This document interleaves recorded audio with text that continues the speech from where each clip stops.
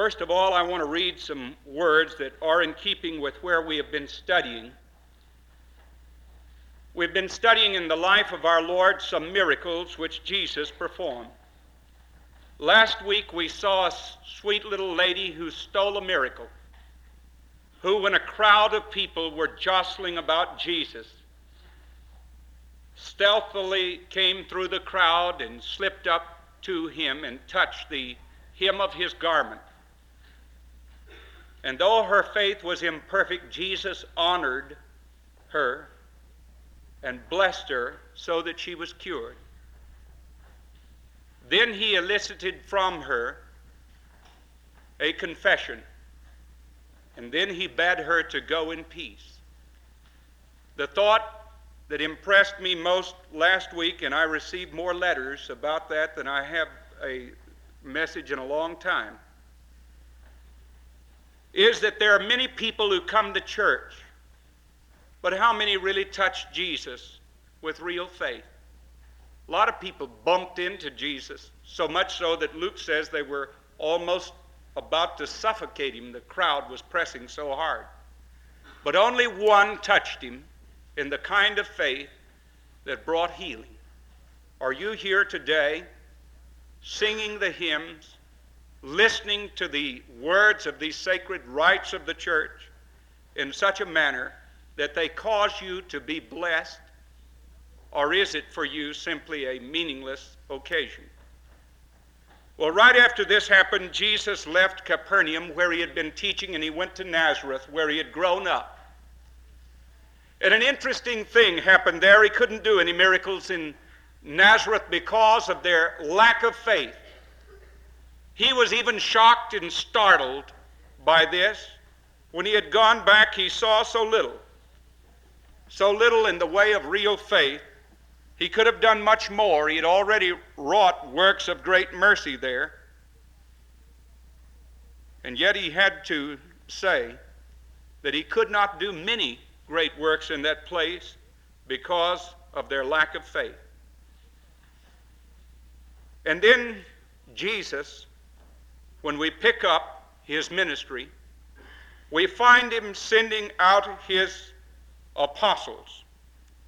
And I thought this was appropriate for the ordination of elders and deacons. Every single member of a church ought to be a disciple of Jesus Christ. He nowhere commanded us to go into all the world and make church members. That's the trouble with the church now. We've got too many members and too few disciples. A disciple is a learner, and he learns to grow in the knowledge of Jesus Christ, his mission, what he came into this world to do, to reveal God the Father, for he is God incarnate in human flesh, to take away sins, to destroy the works of the devil, to prepare for his second coming again. We have said in the assumption of sacred vows today that we accept the scriptures of the Old and New Testaments as the infallible Word of God. The Word of God, and is our rule of faith and life. And if words have any meaning, then those scriptures ought to speak to us about the realities of heaven and the reality of hell and the urgency of taking out the message of the gospel and of what God can do in and through servants who are yielded to him. It's high time that the church either junked its message and took on some manifesto and honestly admitted to it, or quit playing with words and believe what the scriptures teach. Well, Jesus looked at the multitudes, and in this time of Christian witness, this mission season, these words are most appropriate. Here is where we pick up the account we've been studying. Jesus went round all the towns and the villages, teaching in their synagogues and announcing the good news of the kingdom, curing every kind of ailment and disease. The sight of the people moved him to pity. They were like sheep without a shepherd. An elder is an under shepherd. I am a teaching elder. We have ruling elders. Deacons are like stewards who are watching over a flock. Jesus said they were like sheep without a shepherd, harassed and helpless.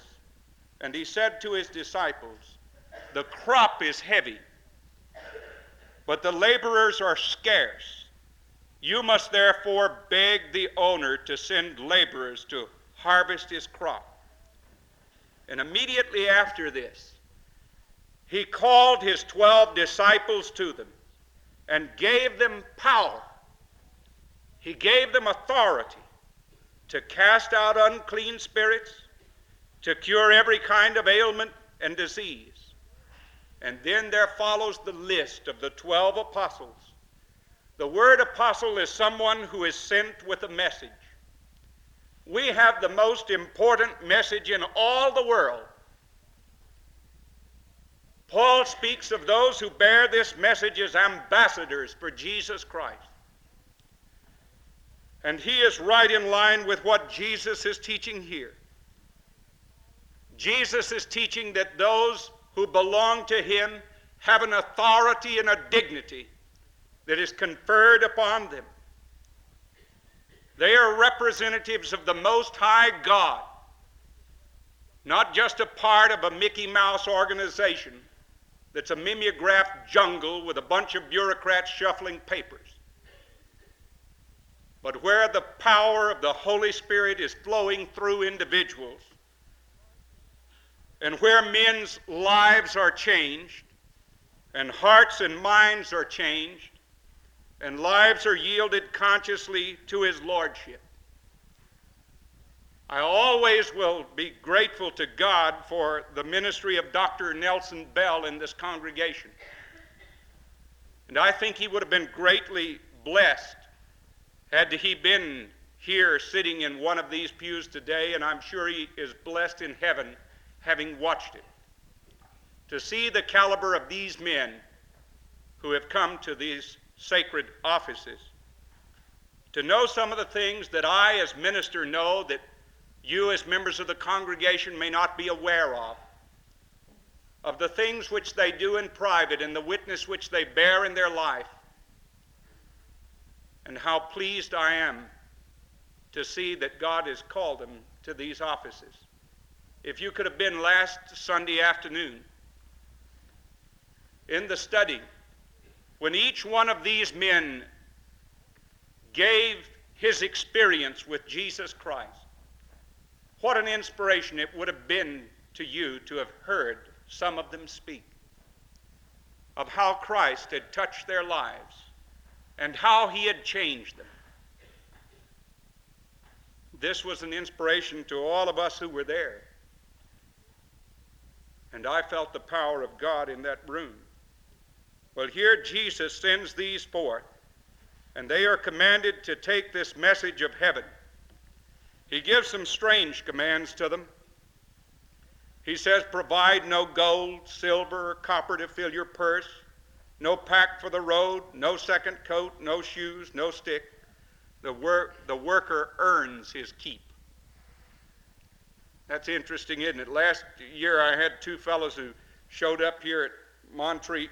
They had on long bathrobe-looking things with a robe around them and a little tube on one side that they told me that was script, that they were following the apostolic tradition, and so they had hitchhiked here, and they had to go up and see Dr. Billy Graham to deliver a message from the Lord. And I talked a little bit with them. Now, Jesus sent these out so that they would know to depend upon them. They would receive hospitality in their homes. But Jesus says here, the worker earns his keep. Paul was a tent maker, and he earned his keep. When Jesus speaks again to these disciples in the Garden of Gethsemane, and he recalls the time that he had sent them out, he asked them if they lacked anything, and they said no. And he said, all right, now there's going to be a different movement. that's going to take place. Now you're going to need some things. If you've got a purse, go get it. He even said if you don't have a sword, sell your cloak and buy one. I've often wondered what they wanted with that sword. That bothers a lot of pacifists.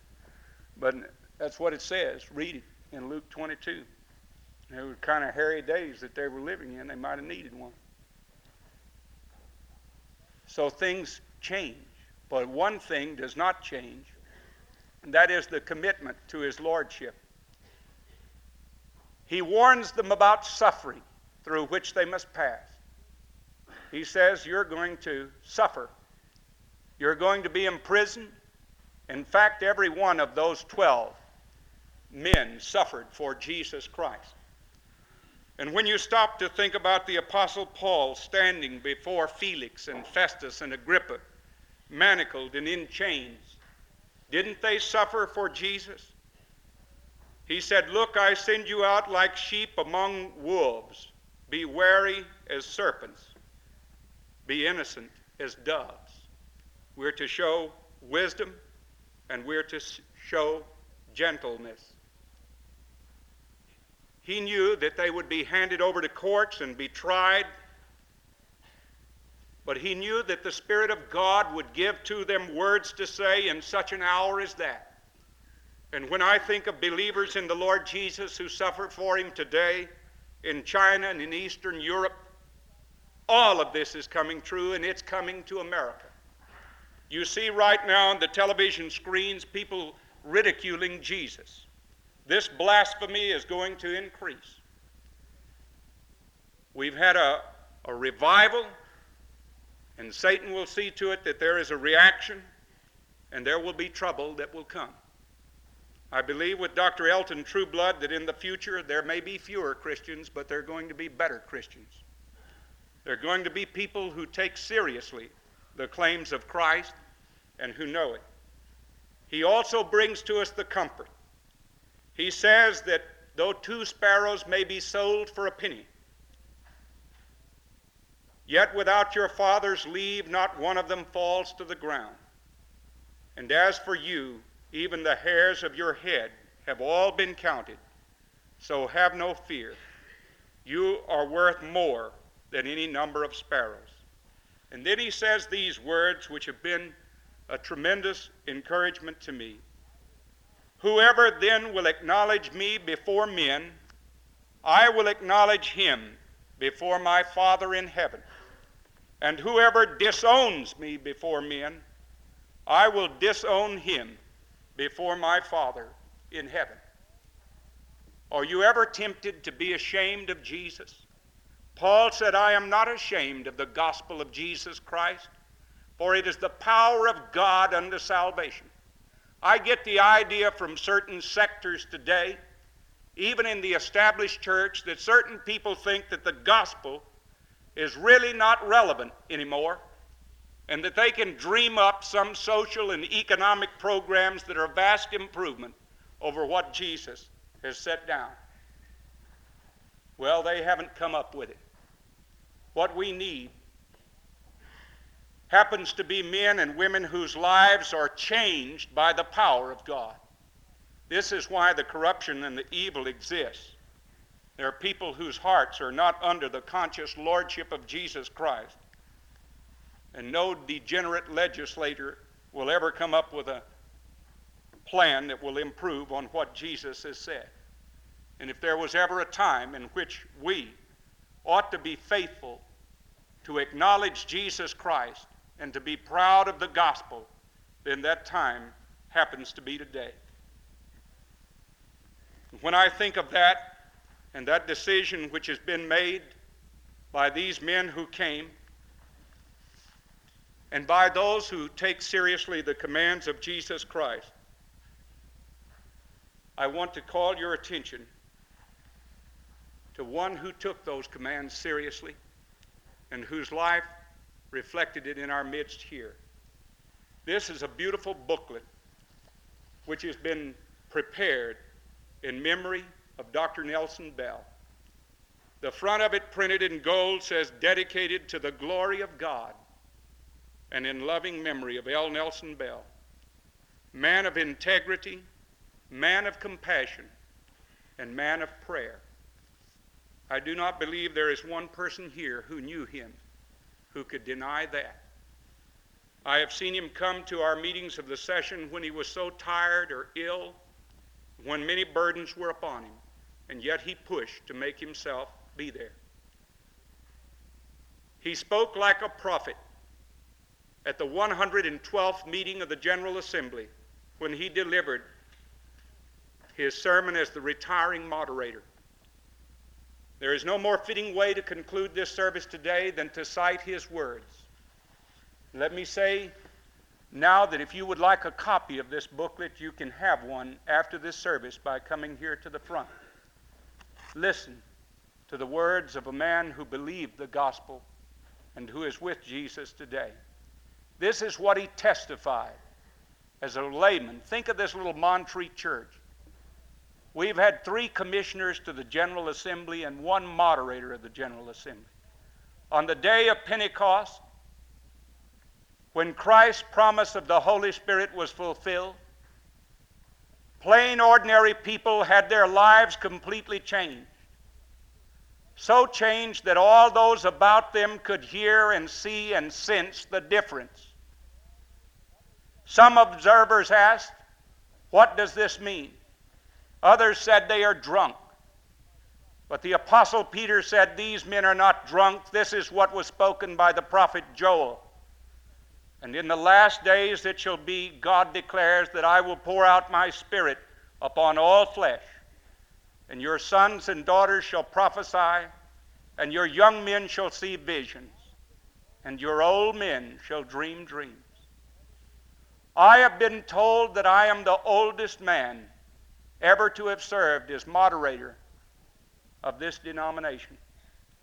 I will be 79 next month. And I have a dream of a transformed and revitalized church that once more emphasizes those things which are of eternal importance. The things that God gave to the church on the first Pentecost. 1, the calling on the Lord for salvation. 2, the mighty works and wonders performed by Christ. 3, the death of Christ's Son, God's Son, Jesus Christ. The witness to that fact of the resurrection. The conviction of sin. The repentance from sin.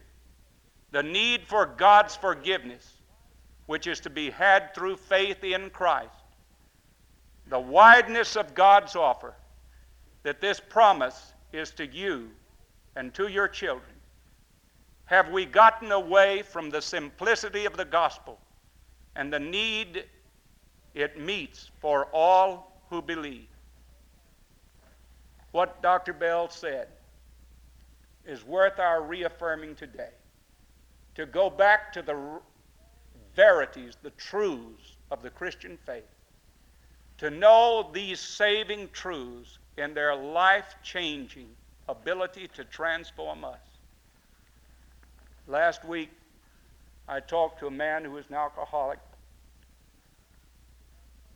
I told him about another alcoholic who has, by the grace of God, now been sober for almost a decade.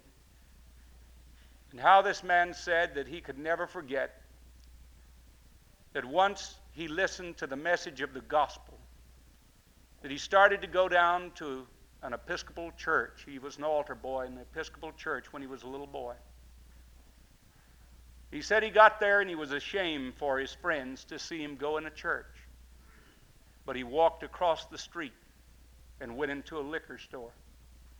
He said as he came out of the liquor store with his bottle of whiskey, he thought, why was I ashamed to go in the church when I wasn't ashamed to go in the liquor store? Then he put his pride behind him. He became no longer ashamed of Jesus, but admitted to his need of him. And God changed his life. And he is today a real witness to what God can do when Jesus comes and reigns inside a person's heart. That was what happened at Pentecost when the Holy Spirit came. This was the message that one of our elders has called our attention to, and which we need to reaffirm today. Let us stand in prayer.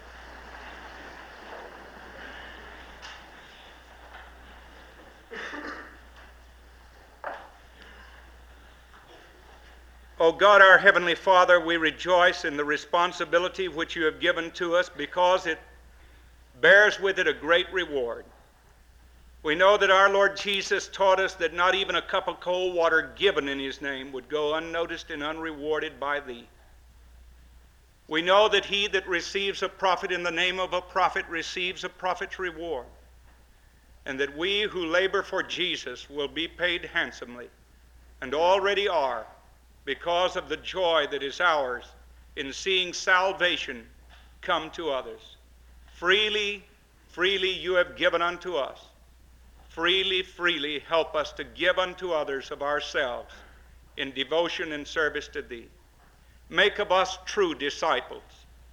Make of us true learners, that we may grow in our knowledge of Christ, that we may grow in our commitment to his conscious lordship, that we may grow in such Christ-like conduct as shall reflect the fruits of the Holy Spirit, adorning our lives in a way that bring honor to your name. Bless, O God, our hearts and minds by these thoughts which have been ours on this occasion, so that we shall, in union with those who have gone on before us, be faithful and true to Jesus all the days of our life. And now may the grace of our Lord Jesus Christ and the love of God our Father and the communion and the fellowship of the Holy Spirit, our keeper and guide, be and abide with you all, now and forevermore.